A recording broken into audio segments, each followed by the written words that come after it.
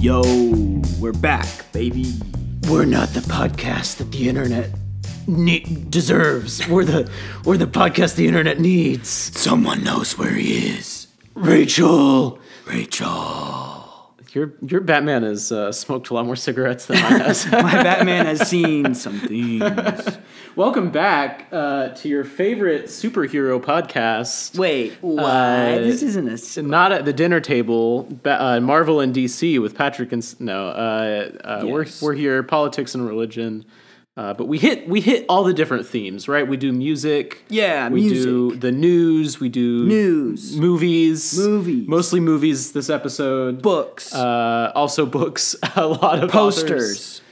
We done posters? Cassette tapes. I hope we do flags at some point. I have a lot to say about flags. Oh, we should do a flag. I have a lot of strong opinions. Vexillology is Patrick's I could favorite do a pastime. vexillological episode, let me tell you. All right, yo, drop follow on Twitter or leave a review if you want Patrick to do an episode on vexillology. I'm gonna do it anyway, so unless you really don't want me to do it, I'm gonna do one. Yeah, we're here. We're talking about superheroes in this episode, specifically superhero movies. Yes. Are they politically... The ways they kind of reflect on us, the good, the bad, the ugly. Are superhero movies John just Wayne. lame political dribble that just try to placate the masses? Yes. Or are they scathing social critique of the modern era? Also, yes. And the longings of humanity. I think both. We will discover. What? You just spoiled it. You guys don't have to listen to It's only one or the other until you listen to the episode. That's like the draw. It's like, oh my gosh, they're going to say it's one or the other. And then they listen and it's never one or the other. It's always more complex. Works. It's so predictable.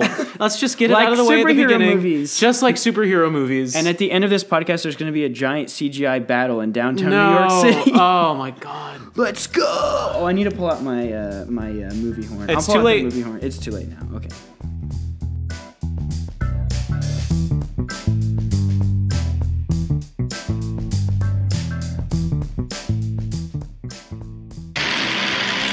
In a world. How many times have we done this? In a world.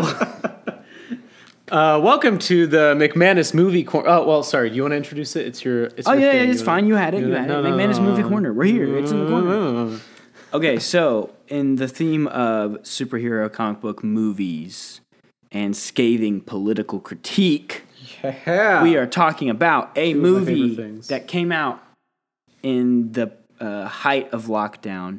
It did not get a full theatrical release, and it suffered at the box office. It definitely did, yeah. But I think it was actually quite an interesting and enjoyable genre piece in the comic book superhero world. And that movie is the 2020's The Suicide Squad, directed by James Gunn. Not to be confused with 2017's the 20-teens Suicide Squad. The is very important. Suicide Squad, the Suicide. So are they? I say this having watched both of these movies. Is this a sequel? It was like some of the characters were the same. Yeah. And then it wasn't really connected because the first one sucked. Yes. The first one was horrible. Okay, so as someone who knows way too much about this, oh boy, the answer is yes, it technically was a sequel, but yes, it was also a reboot. And that both are true because in no way are the movie's plots connected. It's actually the same basic plot points as the other movie. Yeah. And they share three characters. There's three characters that carry over, and they all know each other. They acknowledge knowing each other. Okay. And that's as far as it goes. So you can watch. So Harley Quinn and Captain Boomerang and Viola Davis is Amanda Waller. All were in both movies. Okay, but you can really skip the 2017 one. I also believe that one was not as bad as people say it is, but that's a hot take from me. We're not talking about that one. We're talking about the Suicide Squad. Yeah. And so, this movie is it's interesting in that most Marvel and DC big budget movies are PG-13. That's the thing. This one's very much not PG-13. Yeah. So it wasn't the first one, right? I think Deadpool kind of helped people realize adults like these movies too. They'll pay to see more explicit ones, more violence, right? And all that. Mm-hmm. So, so it's definitely not a a kid's action figure popcorn movie. This is like it was directly put on HBO for a reason, partially. That's a whole other thing, but so yeah, this movie's interesting, and the whole premise. If you're not familiar with the Suicide Squad, another name for them is Task Force X, and they've been around for several decades in comic books. Mm-hmm. But the whole idea is, you have people like Superman and Batman in the DC universe who round up criminals, right? Lawful these superpowered, good, right? These archetypes of all the crazy criminals, people like as crazy as Polka Dot Man or Harley Quinn or the Joker, right? Mm-hmm. All these people are put in prison by these superheroes, and Task Force X or the Suicide Squad is the idea that the government then comes into those prisons and offers those criminals reduced time on their sentences if they go carry off basically what are called suicide missions. So missions where there's a very low likelihood of any of the task force surviving. Yeah. So it's basically like you're spending life in prison, you have nothing to lose. They plant bombs in the back of their head that they can detonate at any time if they go off mission. Mm-hmm. And then they send them to these crazy missions that they would never send any like military troops or other superheroes to do because they're probably not going to come out alive. Yeah. And that's the whole premise. Yeah. So that's kind of the premise. For this one, it is a fictional Latin American island nation that they are sent to. There's this like weird alien presence that's going on that they're sent to investigate and eradicate the threat in this Latin American island prison. And also, I think Nazis were involved at some point in the movie. Nazis are always involved. So, I don't know. It just kind of happens. Yes. We'll talk about that. But the cast is stacked. And it's great. Margot Robbie, Idris Elba, John Cena. John Cena. And the main squad is Peacemaker, John Cena, Idris Elba, Bloodsport, Harley Quinn, Margot Robbie. Yeah. And then Sylvester Stallone voices King Shark.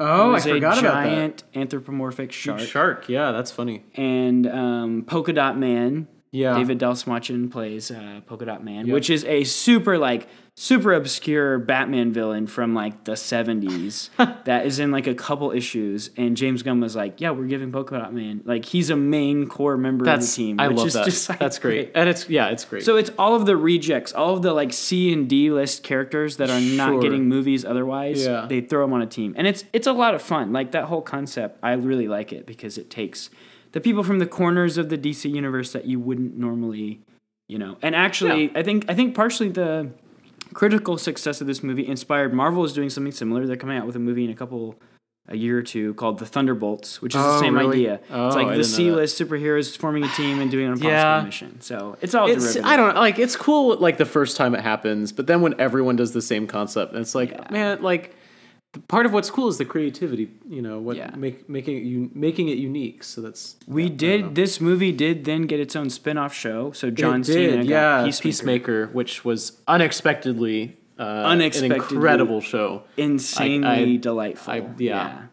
It was and such like a good show. John Cena, the way that they describe his character, both in the movie and the show, is he's like if Captain America were a total douchebag. Yeah, and raised by a white supremacist. And raised by a KKK member. Yeah. And oh my gosh, his character is so funny. But like, somehow they do it in a way that's not like, glorifying that thing, but it's kind of more poking fun at. It's very interesting. Well, and we'll probably mention this movie again in the main segment. Yes.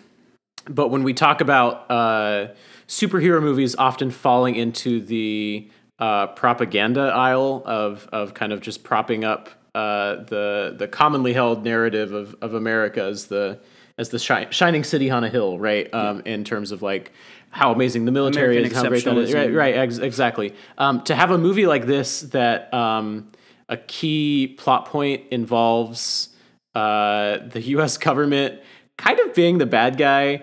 I don't really want to like give the whole thing away. Yeah, I don't want to spoil but it's it's like a pretty big part of the movie that like, oh wait, hang on, what's actually happening here? Yeah, there's a mystery that's they could go further certainly, but like that was refreshing, I think, a little bit to see, right? A little bit more of a movie that's a commentary on the way that we treat the rest of the world, rather than just showing how beautiful we are, right? Like that was well, and I think it's very strategic choice by James Gunn in the making of the movie that one, they made a fictional. So DC. So one of the differences between DC and Marvel, especially in movies, is DC has usually made up locations that mirror real life places, and Marvel does a lot of their things in real life cities and locations. Yeah. Not all of them. Wakanda's not a real place, but like that's just a general difference between the two. Yeah. So they make a fictional Latin American island nation, but it's very interesting that you have the United States government doing this Black Ops mission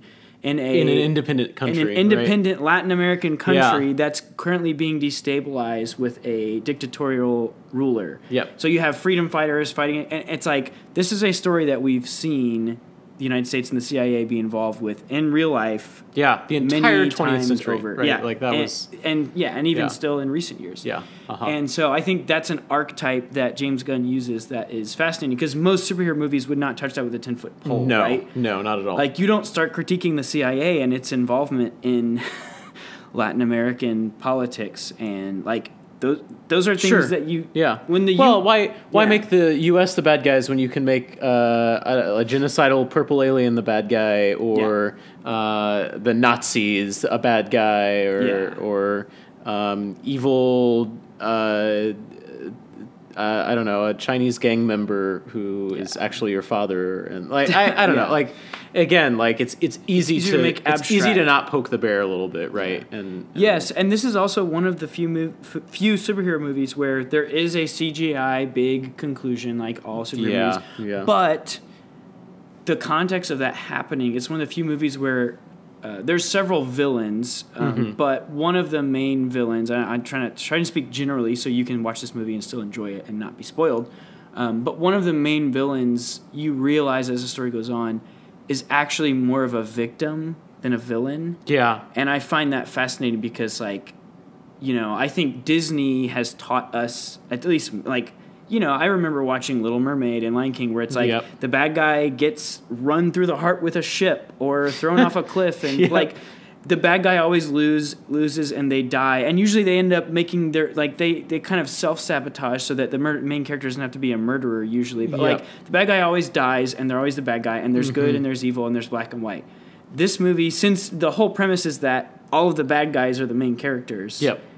And then the bad guy they go after is not exactly what it appears. I really like the way that it actually, for me, it caused me to unpack that story that we've been fed so many times. It does, definitely, yeah, absolutely. And it's like, oh, yeah, what if the thing we think is a threat is actually a victim of a greater power, which in this case is the U.S. government. And it's overextension and involvement, which also connects to Nazi Germany. So it's like, the fact that they do all that with a movie that has a talking shark played by Sylvester Stallone in it is pretty impressive. So fantastic. And like, Polka Dot Man. And I didn't even mention Ratcatcher. Ratcatcher. Truly the heart and soul of the movie. So Ratcatcher, her name is Ratcatcher 2 because her dad, who's played by Taika Waititi, is the original Ratcatcher. And she is the second Ratcatcher. She literally controls rats. Like, just the dumbest superpowers. Which is great. I mean, that's great. That's so much more interesting, right? It's so like, engaging to follow, like, someone who vomits crazy extra-dimensional polka dots rather than like Superman who's invulnerable and has only one weakness and is always going to do the perfect right thing. Like it feels more relatable. It feels more human, right? That's why they do it. And I think they did it well in this one. Yeah, it's interesting. So I would say if you have not given the Suicide Squad a chance. Maybe think about it. It is very much like a in-your-face, pretty violent, like R-rated. Sure. So it's not your typical superhero thing. But if you feel interested or up for that, it has more than meets the eye. And I think the characters really win you over. And I really enjoy it. And it's... I wish it got more attention because the time it came out, it was like Warner Brothers was trying to... put everything on streaming, and it created... So it just was, like, kind of missed, I think. Yeah. And it was missed a lot of its potential when I think the movie that actually is there, despite all the marketing and the streaming and the crappy first movie and all of that, it's a pretty dang good movie. Go back and watch it. Yeah. Cool. How many starfish would you rate it out of 5? Out of 5 starfish, I have to give it... Someone knows where he is. Man, it's like a 4. 4.5.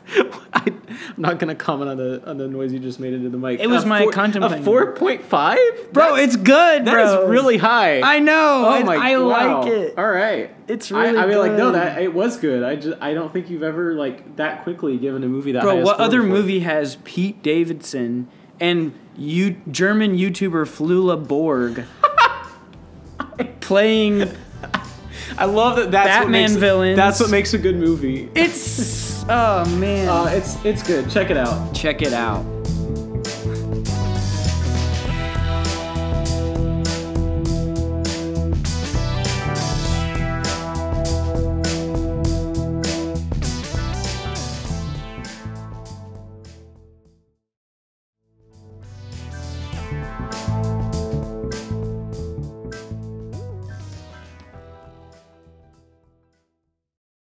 Question. Obviously, superhero movies are, the biggest box office movies ever right now, other than Avatar. Sure. Other than Avatar, man, it's sticking in there.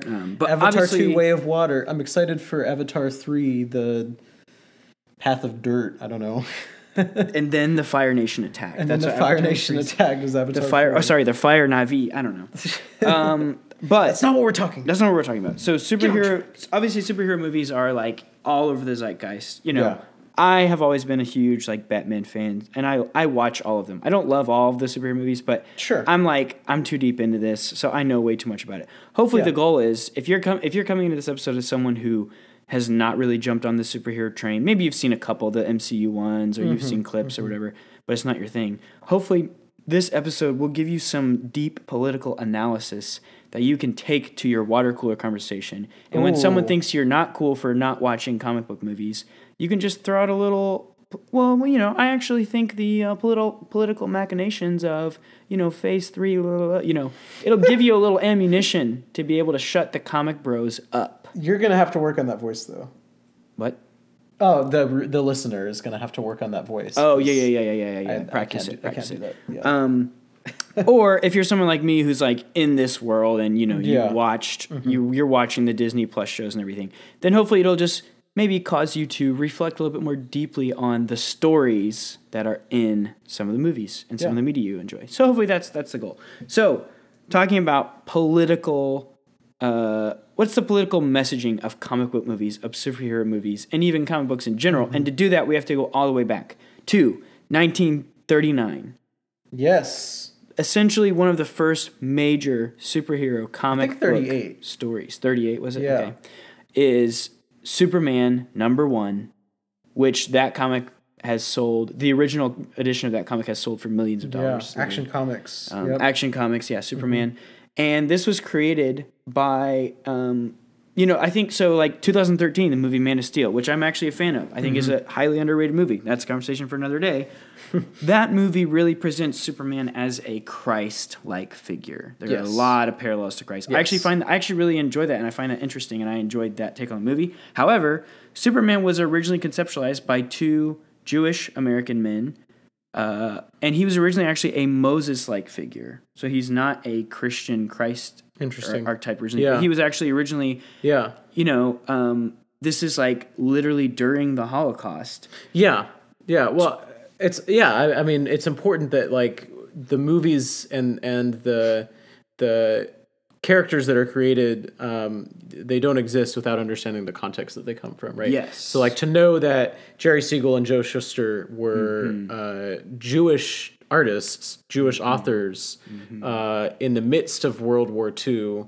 And you have that image of a man wearing red tights lifting a car and saving a kid. Yes. Yeah. Like that is a Moses-like image of a, and you also, retroactively you can look at history where you have in Nazism the idea of the Übermensch and all of that. But this is sort of a subversion of that. Like this is an oppressed people group, artists and creators within that group during a really difficult historical time, creating this ideal archetype of the perfect man who's an alien who lives among us, but who actually uses his power for good and not for evil. And what do you do with that unlimited incorruptible power? Do you, like the German regime says, do you take control? Do you use it to lead your people to victory?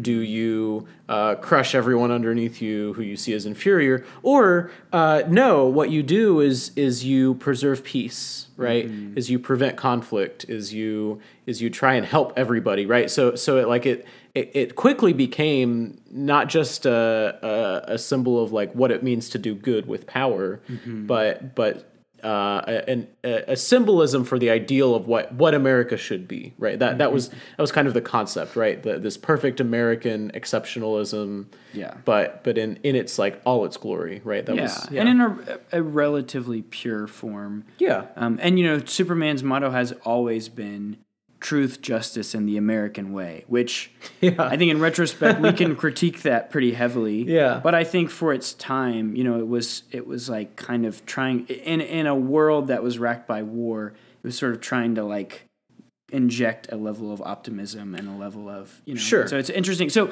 all that to say, the origin of superhero stories have political messaging from the beginning. It's not like it's always been. It's not like somebody made superheroes political or like these guys on this podcast are just like 2015 is when superhero movies. It wasn't political until Wonder Woman or whatever. Right. Captain Marvel. Shut up. Which we'll get to them, but. Yeah, it's not. I think actually in the Marvel Cinematic Universe, the last few movies have gotten a lot of pushback from the, far right incel white dudes on the internet about the diversity and the Marvel pursuing more diverse casting because they're saying, oh, Marvel's going quote unquote woke or whatever, which is like total BS. But really it's like actually, but once again, people are accusing this thing of becoming political that's always been political. Yeah, well, it's like, they didn't create the character of Black Panther in 2015, right? Like, Black Panther has been a character for decades. Like, they didn't create, I don't know, Shang-Chi 2 years ago, right? Like these are not new like they're not doing like in the name of diversity or whatever. What they're doing is they're just going through their cast of characters that they've built up through their comic book world for decades, and they're just giving them all different adaptations, right? So it's like it's not. Well, and they also, we don't even need to get into that. It's just a stupid thing. But I think, going next in history to another like huge piece of political undertones in comic book is Captain America. So you have that iconic image, which is then sort of used and replayed in the 2011 Captain America movie. But of Captain America punching Adolf Hitler on the jaw. Like, created again in World War II as political propaganda. as explicit propaganda, pro-American propaganda. But I think what's interesting to me is how we still see that played out in that character, like today in the live action series where he's played by Chris Evans, right?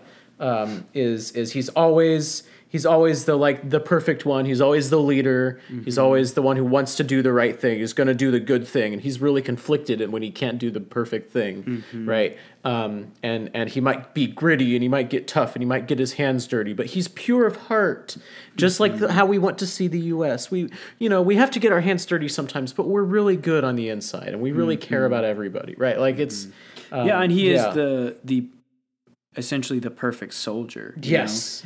And kind of similar to Superman in that he is the everyman who is gifted with powers. And so how does he use that power? Well, he uses it to help America spread its values across the world and sock old Adolf on the jaw. This is super propaganda. And I think there's layers of good, bad, and ugly and all of that. Sure. But it's interesting to think about the origin of that character coming shortly after Superman as explicit political propaganda. Like, definitely. These characters and these archetypes have always been used for that. And so I think, and I bring up all of that context of like going back to, 80 years ago, mostly to like place the conversation of, and answering the question, okay, are these comic book movies that are coming out that are ruling the box office, are they dumb? Are they deep? Are they somewhere in the middle? Are they providing us a helpful lens to look at our society and critique our world, or are they just kind of giving us mindless entertainment to pass us on to the next one? Like, and what? But really, all of that is situated within a greater context of these stories playing out over decades. And like actually having major voices in things like World War II and shifting the political and the historical discourse. Yeah, definitely. So, Patrick, as both of us being, fans of many different comic book related superhero movies, I thought it'd be interesting to go through and kind of compare what are some movies that we think are. So there's a great YouTube channel called Wisecrack, and they do philosophical analysis of pop culture. That's great. And so they have a series called Deep or Dumb. So I'm totally co-opting their word, but deep or dumb. Are superhero movies deep or dumb? Deep or dumb? Okay, Can we put forth movies? So, one of us will put a movie on the table. Sure. And then we can argue or talk about whether we think it's deep or dumb and why. Yeah. And go from there. So why don't you go ahead, Patrick? Hit us with your first deep or dumb superhero movie. Oh, man. First deep or dumb. You're giving me the option there. Yes. Or maybe both, Okay, yeah. I'm both. I consider myself both. You're both deep and dumb at the same time. Well, let's... oh, man. Where do I want to start? I should have planned this ahead of time, That would have been smart. Yeah. Well, let's start with one that I like. I'm pretty undecided about, and that's DC's Wonder Woman. Again, like a character that is not new, has been around for decades, like a well-established character in the DC universe. Yeah. And it was a really big deal when this movie came out a number of years ago. Gal Gadot starring as the titular character, and. For all the hype, right, and you can have there were some very striking scenes, some very memorable scenes. It's set in World War I, so there's a scene where Wonder Woman breaks through no man's land across the trenches and helps them to victory. Like there are very cinematographic. Cinematographic. There are very cinematic scenes. There's a striking, soundtrack. But at its core, I really don't think it's a smart movie. I really don't think it's very deep. I think it leans very heavily into girl power at the cost of any sort of character development and any sort of critique of the way that the system works, like the global system, beyond just war is bad and countries like war, right? Which is kind of what it ends on, right? Like the villain is the god of war. Spoiler alert, it's not a new movie anymore. So that I don't know, but it got a lot of praise when it came out. So I don't know. What are your thoughts on I Wonder actually Woman? disagree with you. Oh, there this it is. might be the only one we disagree on, but I'm glad we can start off. Yeah. So I disagree with you. I think overall I would lean in the deep direction for Woman. Yeah. Because, and I think you'll agree with this, so I'm not like setting myself in opposition to it. Oh, sure. But, yeah. In the context of when Wonder Woman came out, I believe it was 2017. Yeah. There was it was known in Hollywood and known in entertainment that you could not release and have it be successful a female-led comic book movie, period. Yeah. And I think I mentioned the MCU's latest phase has been way more diverse, gender diverse, had more LGBTQ representation, had more representation from other places in the United States. Yeah. And I think a lot of the reason that that's a possibility and that those things are doing commercially well and the audiences are going to see them and that studios are willing to invest time and money and energy into them is because Wonder Woman paved the way. Because the example you could have before Wonder Woman would be Pitoff's Catwoman with Halle Berry, which is inarguably one of the worst movies ever created. Yeah.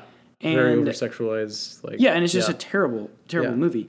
And so I think Wonder Woman creating a movie that fits the comic book bill, but that was commercially successful and that told an interesting story that was connected with real-world history, to me, I think, was actually pretty powerful, and I think paved the way for way more representation to be able to happen. Sure. And also, I will, a step further, for me, one of the reasons I like that movie, I think it's not a perfect movie, but I also really like the way that the male and female relationship between Chris Pine and Gal Gadot's characters plays out. Yeah. In that, I feel like a lot of times in media, either you have the trope of the woman who is like killed so that the male superhero has an emotional tie, or she's sort of objectified so that, you know, the male gaze is kind of satisfied. Yeah. Or, I mean, you can, you know, there's all these kind of plug and plays of what parts women characters play, almost always relegated as the helper or the love interest. Yep.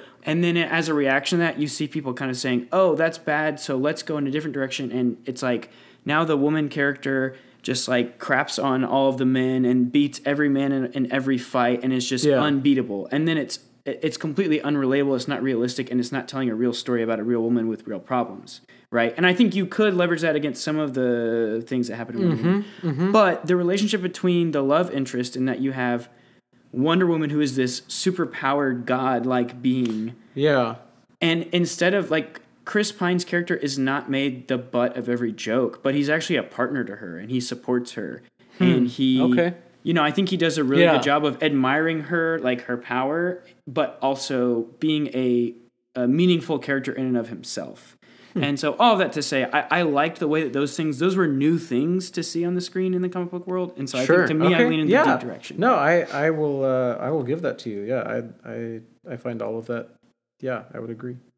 And I also like the connection with Greek mythology, Ares, the god of war. The idea that the god of war is like feasting on the conflicts of human. Yeah. And that World War I is this place where for great evil to converge, not just because you have... Sure. You know, I do like. I will push back. I mean, I do think it was a little bit of a cop out to be like, oh, the big bad villain. I was kind of. I think I was just. I had high expectations of it just being like, no, the villain is just straight up the governments of these countries that are encouraging war. Yeah. Right. Where it's like, no. It is just the Germans and the British and the Americans and the like. Yeah. No, those are the actual bad guys. And you need to realize that like humans do horrible things to each other, but it ended up being like, oh no, this lowercase god is manipulating you in order to profit off of it, right? And then you have to have a big CGI battle at the end, right? So it's like, I mean, there are a lot of superhero tropes within it still, right? Yeah. But I see what you mean about being very, very groundbreaking for its time. Yeah, for sure. Yeah. Okay, so cool. All right, you've got to do one now. Yeah, I'm going to go with a deep movie that I think is like, you know, an easy answer, but I think it has other levels to it that are worth mentioning. And that would be 2009's The Dark Knight. There it is. I was wondering when you'd bring that up. Obviously. So this was actually the first, I'm pretty sure I'm correct here, the first comic book movie, superhero movie, to ever receive an Oscar nomination, and that Heath Ledger was nominated after his death for Best Supporting Actor. And now you have, like, this year you have, you know, more of that happening. Like, you have, quite a few. Angela Bassett being nominated for Best Supporting Actress, which is a historic nomination for Black Panther 2. So, all that to say, another YouTube reference, there's a great channel called The Take, and they do, like, deep analysis of films.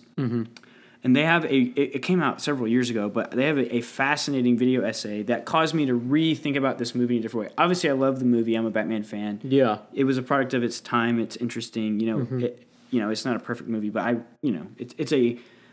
it was one of those movies where both from a commercial standpoint, from a critical standpoint, and from a like cultural commentary standpoint, the comic book superhero genre was elevated. Like the bar was raised. 100%. It has been since then. Yeah. Every comic book movie that has come out since The Dark Knight, in some way owes its success and its relevance to The Dark Knight, and it also is held to a standard because of The Dark Knight. Yeah. Like comic book storytelling it's not good enough to just be kind of a paint by the numbers thing anymore. Like The Dark Knight elevated this genre to be something else. Yeah. And the ones that are paint by the numbers, some of them only survive because they have a Marvel logo attached to them. Yeah. But we can talk about that later. So I mentioned, the YouTube channel The Take does a great essay, and they just sort of create a new argument, and they say that The Dark Knight is one of the only post 9/11 noir movies. So the genre of noir was kind of created. Interesting. Was kind of created. It's kind of a product of World War II, and it's like some of the aftermath of World War II, and it's really this. You have a dark anti-hero protagonist, and you have the femme fatale kind of archetype that are in these movies. Sure. And it's instead of having a shining Superman-like hero, you have this kind of a dark anti-hero has a lot of moral grayness to them. And it also is kind of a commentary on the declining of society as a whole. This is what noir, noir in general, if you haven't heard that term, aren't familiar with it. So that is a genre that happened a lot in like the 40s and 50s and 60s. And you see influences of it happen later. But The Dark Knight, according to this video essay that I really enjoy, and I agree, it is sort of a... it's what would a noir movie look like reflecting on post 9/11, things like the Patriot Act and surveillance and terrorism being this new fear that everyone is kind of, wrestling with and putting their minds around. And so you have this extreme anarchist in the Joker, and the Joker has been this character for 75 plus years of this clown prince of crime, but Heath Ledger easy to say. He does a whole new take on him as this kind of really terrifying and demented, sadistic anarchist kind of. He just wants to see the world burn. It's a quote from the movie. Yeah. And so I think he is meant to, in some ways, embody the fears of America post 9/11, and then Batman as this dark anti-hero. You have people are trying to fight the Joker through the law, and then you have Batman who is fighting the Joker outside of the law. Sure. And it's this deep conversation of which side wins, and can the law fully maintain its moral purity while fighting against that which is morally impure. And you have a character in this as well who represents the idea of justice, right? And bringing people to quote unquote justice, right? You have Harvey Dent as well, which I think is maybe the most fascinating character in this movie to me. I just rewatched it recently. Absolutely. To see how that can become corrupted with things like personal loss, with things like jealousy, or just being consumed by trying to accomplish your goal, that you'll do it by any means necessary, right? So I've not seen another superhero movie really critique the entire system of justice the way that this one does it, right? It's and then there's a whole other subplot with Morgan Freeman's character about the surveillance state, and which post 9/11, the American government did a lot of things that were beforehand not legal. And a lot of new laws were passed by the Bush administration to allow the American people to be surveilled in a new way, and privacy to be put as a sort of bargaining item. People's privacy, both in other countries and here in the United States. And so there's a whole subplot of Batman, wanting to use a new technology to basically break some moral gray area to spy on people using their cell phones to find the Joker at any cost. And Morgan Freeman's character is not okay with this. And he resigns even in this movie. He says, I'm not okay with this. I'm going to help you here, and then I'm done. He's leaving his super well-paying job because morally to him, even though they're trying to find this terrible, demented guy who's killing people, it's not worth that cost. And so that, to me, is a reflection on post 9/11 America. And that's why, to me, The Dark Knight is the standard for deep. There's a lot you can. It's political, deeply political, very political, right? Very political as a movie. And even the quote, "You either die a hero, live long enough to see yourself become the villain." I think could be applied to the United States government if you want in this context, right? It's applied to a lot, but definitely. I think that's maybe a critique that Christopher Nolan is trying to leverage. While not, at no point is The Dark Knight preaching to you. It's telling a contained story, but then from that story you can get sort of interesting things that reflect us and our fears today is kind of the point. Yeah, interesting. That's one. That's a great one. That's helpful. What's another one? Good. Well, you're on a roll. Do you want to do a dumb one? Because then I could do a deep one after. Yeah. Okay, so a dumb one, and I will qualify this because I think most of the things I said about Wonder Woman also apply to this film in that... it broke new ground, and I actually enjoyed a lot of parts of it. And that would be Captain Marvel, right? Oh, so Captain Marvel, it grossed over $1 billion, which there's not... Did it really? Yeah. Wow. Yeah.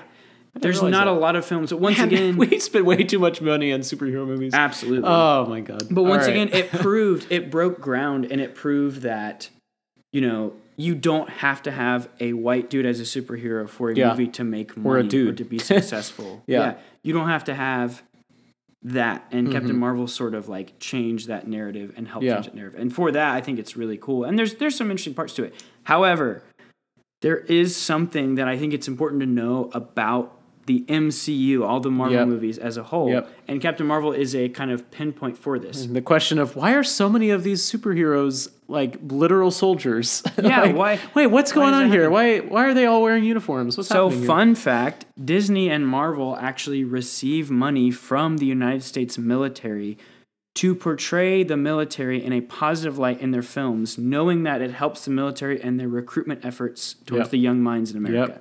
That is a fact. You can look it up. So with that being known, Captain Marvel is one of those movies that to me has some cool parts, has some interesting parts, and broke ground as it's in and of itself with how much it made and the story it told. But it sort of breaks some of that fourth wall in that it becomes very obvious that with the promotional material, the marketing, and the movie itself, that this is military propaganda at its finest. Oh, 100%. Right? Yeah. And that, this character is an Air Force pilot and, a lot of their allies and the things they're learning are, the military, and the military is portrayed in a positive light. And that's not just happenstance. That is a profit motive that the United States government is dumping into it, knowing that these are the stories that are shaping young minds. Like, it just is what it is. And I'm not, this is not at all a statement meant to bash anyone serving in the military or speak ill of veterans. That's not at all. But more just a general awareness that, there is a political agenda, whether it's Christopher Nolan talking about, the surveillance state post 9/11, there's also a political agenda in something like Captain Marvel that's sort of wanting kids to be able to think, wow, being in the military is really cool. It's really cool. That's a viable career. Be this great pilot. It's fun and it's cool and it's colorful. Like that is a real thing. And it's hard for it's hard for an organization like Disney, like Marvel, to turn down the offer, right? To like, hey, you get to work on U.S. military bases. You get to make it look real. You get to film with service members as extras. You get to use military hardware in your shots. Yeah. Right. Like so it feels that much more realistic. We've been told our entire lives like this is like the best of the best. This is the coolest you can get. This is the most advanced weaponry. This is like yada yada yada yada. So you get to put that in your movie. We'll also give you a bunch of money. And now you just get to be nice to us, right? Like I mean it's so but it kind of just make sure not to critique us in any spoils the whole thing for me, definitely. Yeah, and I think I would add to that. That's just kind of a general. Like I don't need to pick apart the plot of Captain Marvel necessarily. I saw it in theaters and I enjoyed it. I don't even remember all of the plot points exactly.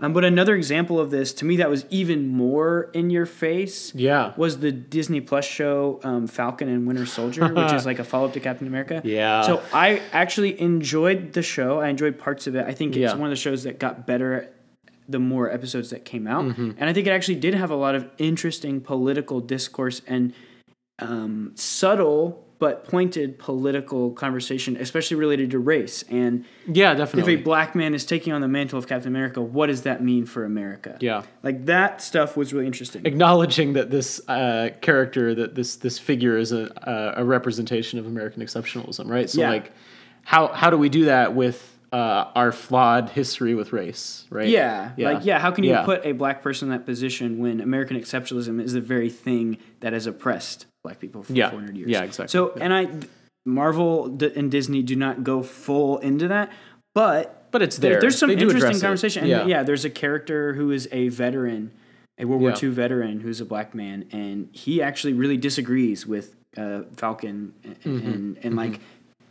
And that's a really interesting, fascinating conversation. However, the first episode of this show is literally like a military. It's like those commercials, those army commercials that make it look like Call of Duty, like a video game. That's what the whole first episode is. You've got this like fun sidekick piloting a drone, and they're doing aerial shots. And it's like, oh my gosh, like it's kind of like the veneer sort of slid in the first episode or two of this show, and it was like just. I don't know where that creative decision came from, but it's just like, we're going to overtly advertise the United States military in this show. And that's what we're promoting here, period. Yep. And they get in, the more you watch it, the more you get into some of the interesting political stuff. But that, oh man, that is like very strong, very strong. So that's and that didn't go away at any point. Like even as it got more interesting, even as it got a little more like engaging, it was still there, right? Yeah. And that was that's a good one. That's a good dumb one. It's not a movie though, so you're knocked out there. You're eliminated. That's true. Well, let's talk for a second about Black Panther. Yeah. Because I think deep or dumb. I think it's deep. Yeah, and, I agree. And I hesitate.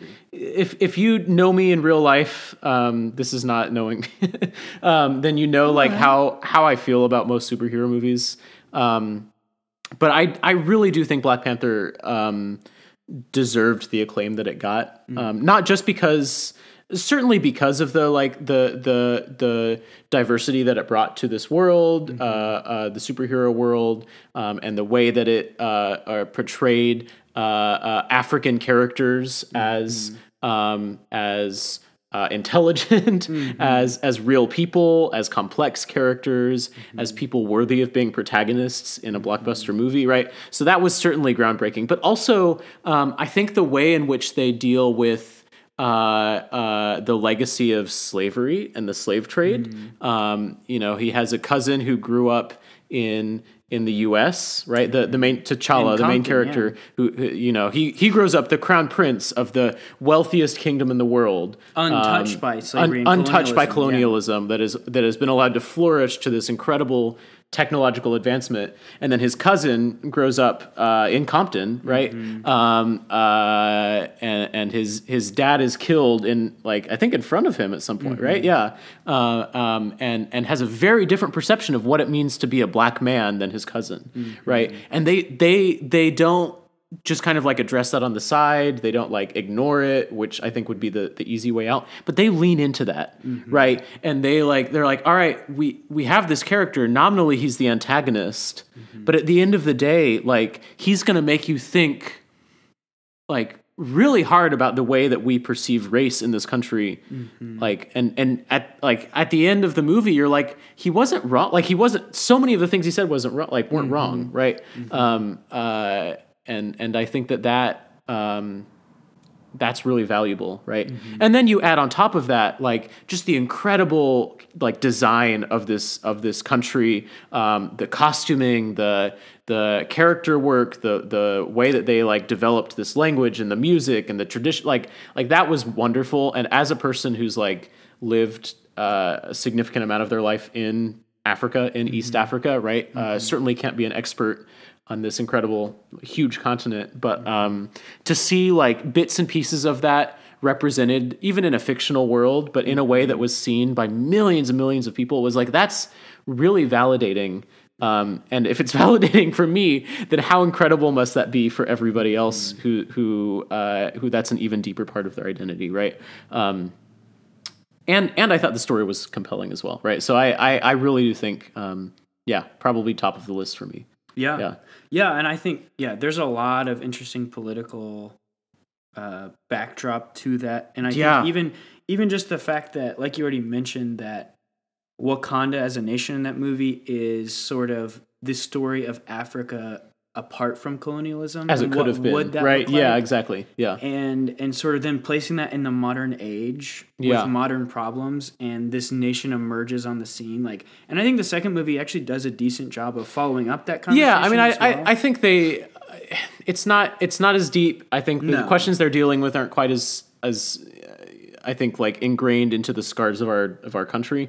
But let's not spoil anything for this one because it's new. But they do still talk about the effects of colonialism in a different way, and kind of the pain that lingers through generations for that. I think too, like I think I talked about this when we talked about Prey a couple episodes ago. But the thing about Black Panther is like, objectively, it's one of the best MCU movies, right? Yeah. It's not good because it tells a story about Africa. No. Because it has a wonderful cast of Nope. black men and women, both American and African, who represent these great characters. Mm-hmm. It's not that just because it does representation in a new and well done way that equals it's good. No, it's a good story. Yeah. Like, it's a compelling story with compelling characters, and I think Black Panther has the MCU. I think does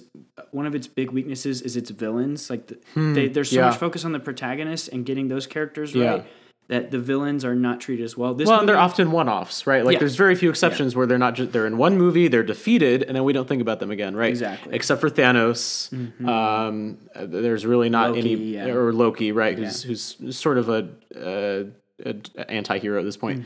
But this movie has one of the best villains, and I think some of the best developed side characters. Like, so many, like I said, so many movies focus on the protagonist that the side characters are sometimes an afterthought. But this one, like, all of the characters, whether it's T'Challa's sister, whether it's the Dora Milaje, whether it's M'Baku, like, all of these characters feel very real. They feel like they have their own unique motivations. They have their own unique arcs. And, like, I'm just amazed by what Ryan Coogler, the director, was able to do with a story like this. Like, Black Panther really stands out in that it's just, like, so layered, and that it has this interesting political message that's about refugees, that's about immigration, that's about colonialism, that's about racism, that's about globalism. Like, all of that is a conversation that the movie has with itself, and it doesn't necessarily give you neat answers on it, but it, like, asks good questions. Sure, it doesn't, and I've seen that as a bit of a critique before, where it's like, well, they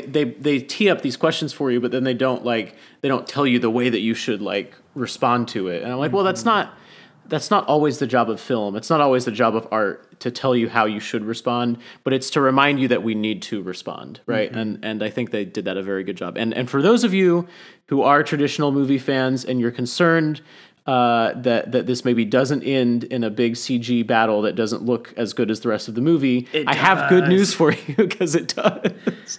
Oh man! But I don't know what you can say about Chadwick Boseman at this point, but I think one of the best actors to have ever been involved in a Marvel movie, and it's I think a great loss that he wasn't able to continue that character further.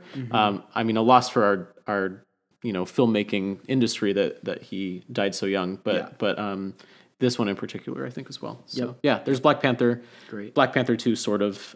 Jury's still out, but it wasn't bad. Yeah, I enjoyed it. There you go. All right, what have you got? I think just a couple more here. Yeah, a couple more. Staying in the MCU, one that I think is also one of these big moments in comic book movies that sort of shifted the future of comic book movies, and that is the second Captain America movie. So, Captain America Winter Soldier. Oh, good. I'm glad you brought this one up. Yeah. So that came out in 2014. April 4th, 2014. I remember. I went and saw it.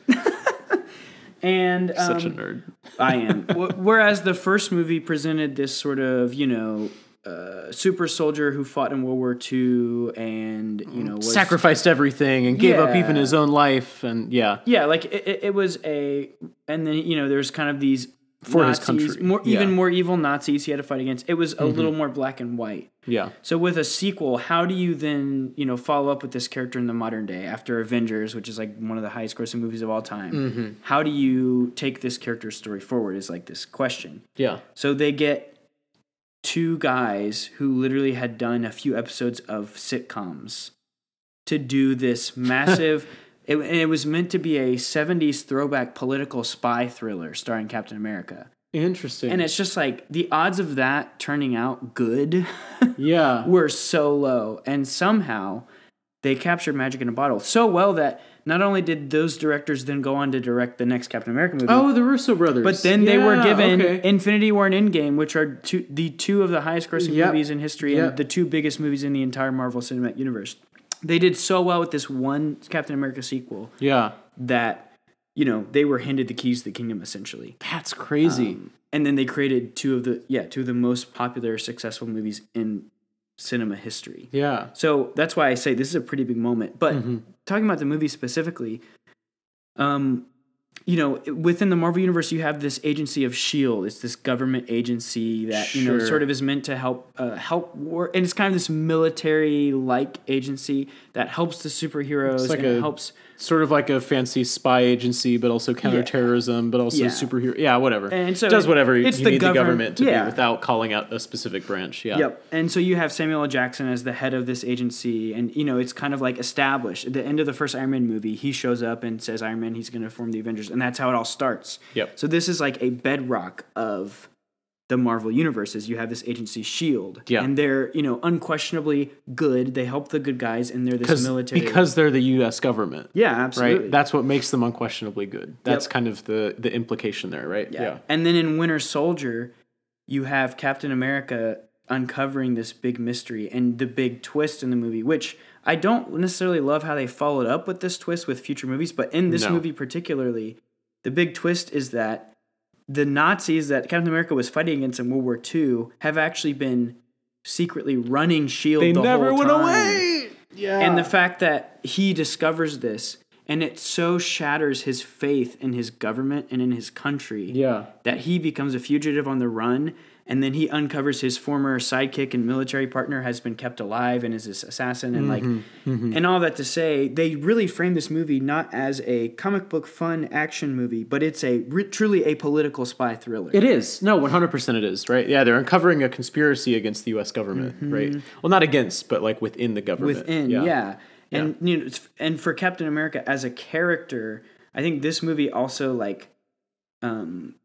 it sort of sends him on his journey that through the next few movies, he will operate his position towards the government and towards government regulation and all that is very different after this movie. And I love that they take the soldier boy, good military guy, and they take him on a journey where the question of, similar to the questions of The Dark Knight, like of the surveillance state, of militarism, are these things unquestionably good?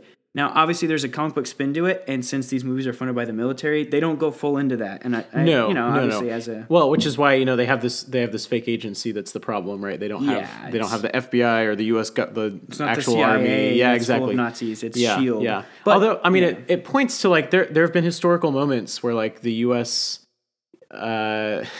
Actually worked with actual Nazis. I mean, you could look at Operation Paperclip, the way we stole Nazis from Germany at the end of the war, and recruited them for our space race program, right? Or and our white nuclear supremacists program. and KKK members within the government, every force, right? every level of law enforcement. Yeah, you don't have to look specifically to Germany for that. So loosely tied to real life in the sense that there were racist and fascist elements within the U.S. government for a long time. But definitely, and I think as well, what am I trying to say?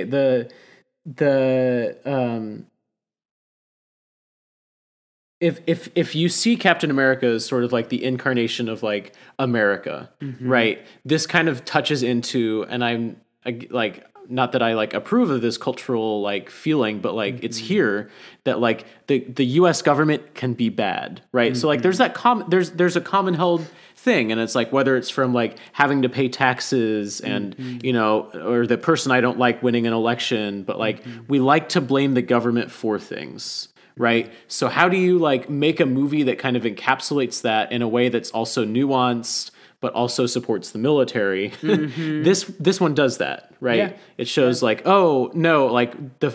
very virtue of something being from the government or being from this country does not make it a lawful good thing. And I definitely think it touches on that more than a lot of other Marvel films do. Yeah, and I think. As a follow-up, the movie that follows that is Civil War. So you have, Iron Man takes half of the Avengers and Captain America takes half of the Avengers. Sure. And the conflict of that movie is over the government forcing superheroes to register and be held in check by the government. Yep. And one of my favorite things about the MCU as a whole, with my many critiques of it, the good, the bad, the ugly of it, one of the things I think that I really, really like is you have Iron Man in 2008, and then Captain America in 2009. These two core characters that are the foundation of the entire Marvel cinematic, all of that, right? And in the Iron Man movie, you have this kind of this tech entrepreneur who Yeah. refuses to be edited or controlled by the government. And he Regulated, creates these yeah. weapons, and these weapons end up doing a lot of harm. And his journey is actually seeing that his brazen attitude, that he requires accountability, and that his genius can be used for evil, and that evil has consequences. And so his journey from the first movie to the movie of Civil War is that he actually needs to be put in check, and he needs to have accountability. Captain America's journey, on the other hand, he starts out as the Boy Scout military man who then experiences betrayal from his own government, and then remains loyal to his friends and the people in his life, but does not trust the government. And so you have two characters who start in one place and they end up in opposite places, and then they end up fighting each other from those opposite directions. Yeah, it's interesting. And that's where I think, as a political journey, like, actually pretty interesting and actually pretty well done. No, compared 100%. to a lot of things. Yeah. So, giving the MCU its flowers where it deserves it and critiquing it where it deserves it.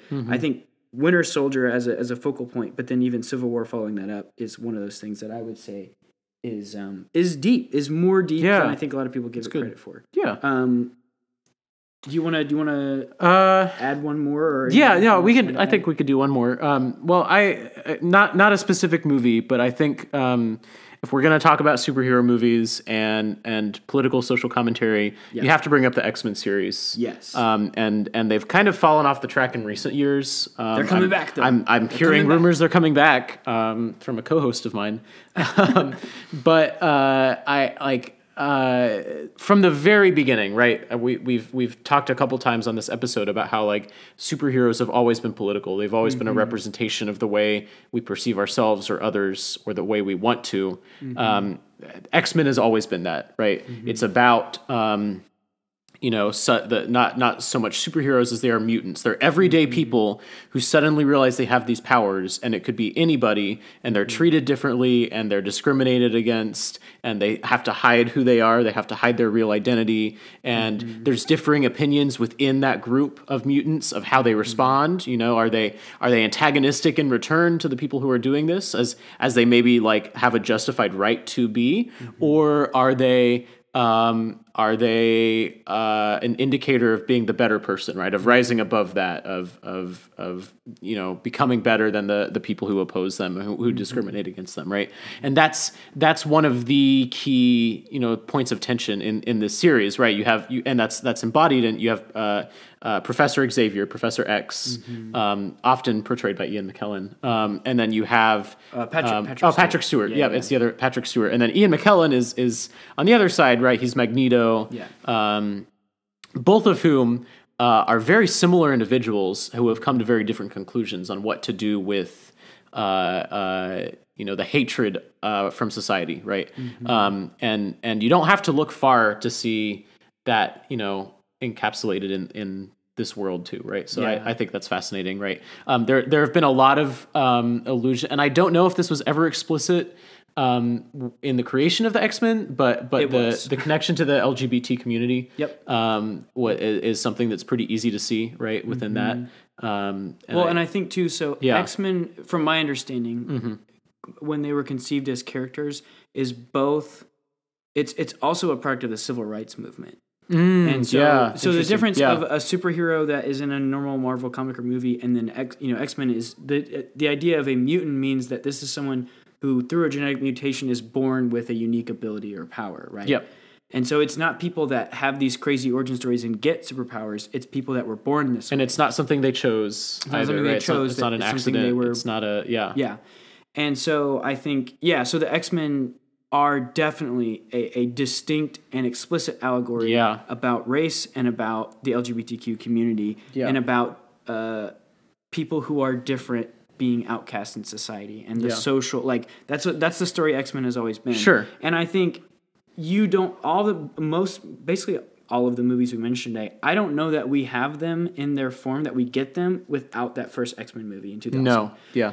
And now I will like the movies themselves, many of them are quite shallow, right? Yeah. And many of them kind of like use that overall tension, that overall conflict They don't really get into as just it. kind of a way to like prompt everything to start happening, and then they get into the actual plot, which is always something dumb or something unrelated. So many of them are not very good for a lot of different reasons, but there's that overarching idea that is present within all of them, right? And you see a lot of really key characters come out of that, right? We talk about Magneto and Professor X, but you have Wolverine, who's maybe one of the most recognizable superheroes, because he kind of embodies that almost like a cowboy, almost like a Western, right? Where he's not a good person and he hasn't done good things, the anti-hero, but he's learning he needs to do what's right, right? So and that's always going to be something that's wanted and needed in our society, is representation of that. Yeah. Well, and you have, I think, another one of those iconic things that makes the superhero genre in movies what it is today is that first X-Men movie. Instead of starting out with a kid being bit by a radioactive spider, or a World War II soldier getting injected with a crazy drug, you start out in a concentration camp in Auschwitz. Yep. And you see the origin story of Magneto. And the fact that it's like this superhero story that has deep social commentary that starts in a true historical place of torture and genocide, and that's like the foundation for like who these people are in the world and how they operate, is like pretty heavy and pretty deep, and like swinging. And I think in that way elevated the comic book movie thing to a new level, where now someone like Christopher Nolan can come along and do this really interesting post 9/11 noir stuff because of X-Men. Well, and it's another kind of like it's spitting in the face of I think a lot of the like perceived fans of superhero movies who are offended and who are upset when suddenly out of nowhere their favorite series has more diverse representation. When it's saying, are you serious? Like this has always been about the people that you hate. It's always been about the people that have been oppressed. I mean, countless minorities who have had to like suffer because of who they were. And it's about like, they're not lesser. They're actually, equal people because of this, right? So, and it's very clear in this series that's a point that they're hammering home. Yeah, yeah, it's great. So there we go. There it is. Superheroes, yeah, deep and dumb. Deep and dumb. At the same time. Do we have? I'm trying to. Is there any like just straight up dumb one? Don't look. Lego Batman. It's a good movie. It's a deep movie. I'm not saying it's dumb. I like that. Deep. Yeah. It's super deep. Yeah. Anyway, Lego Batman's the best one. It's up there. It is up there. Yeah. Thanks for listening. We'll talk to you later. We'll talk to you later. Justice.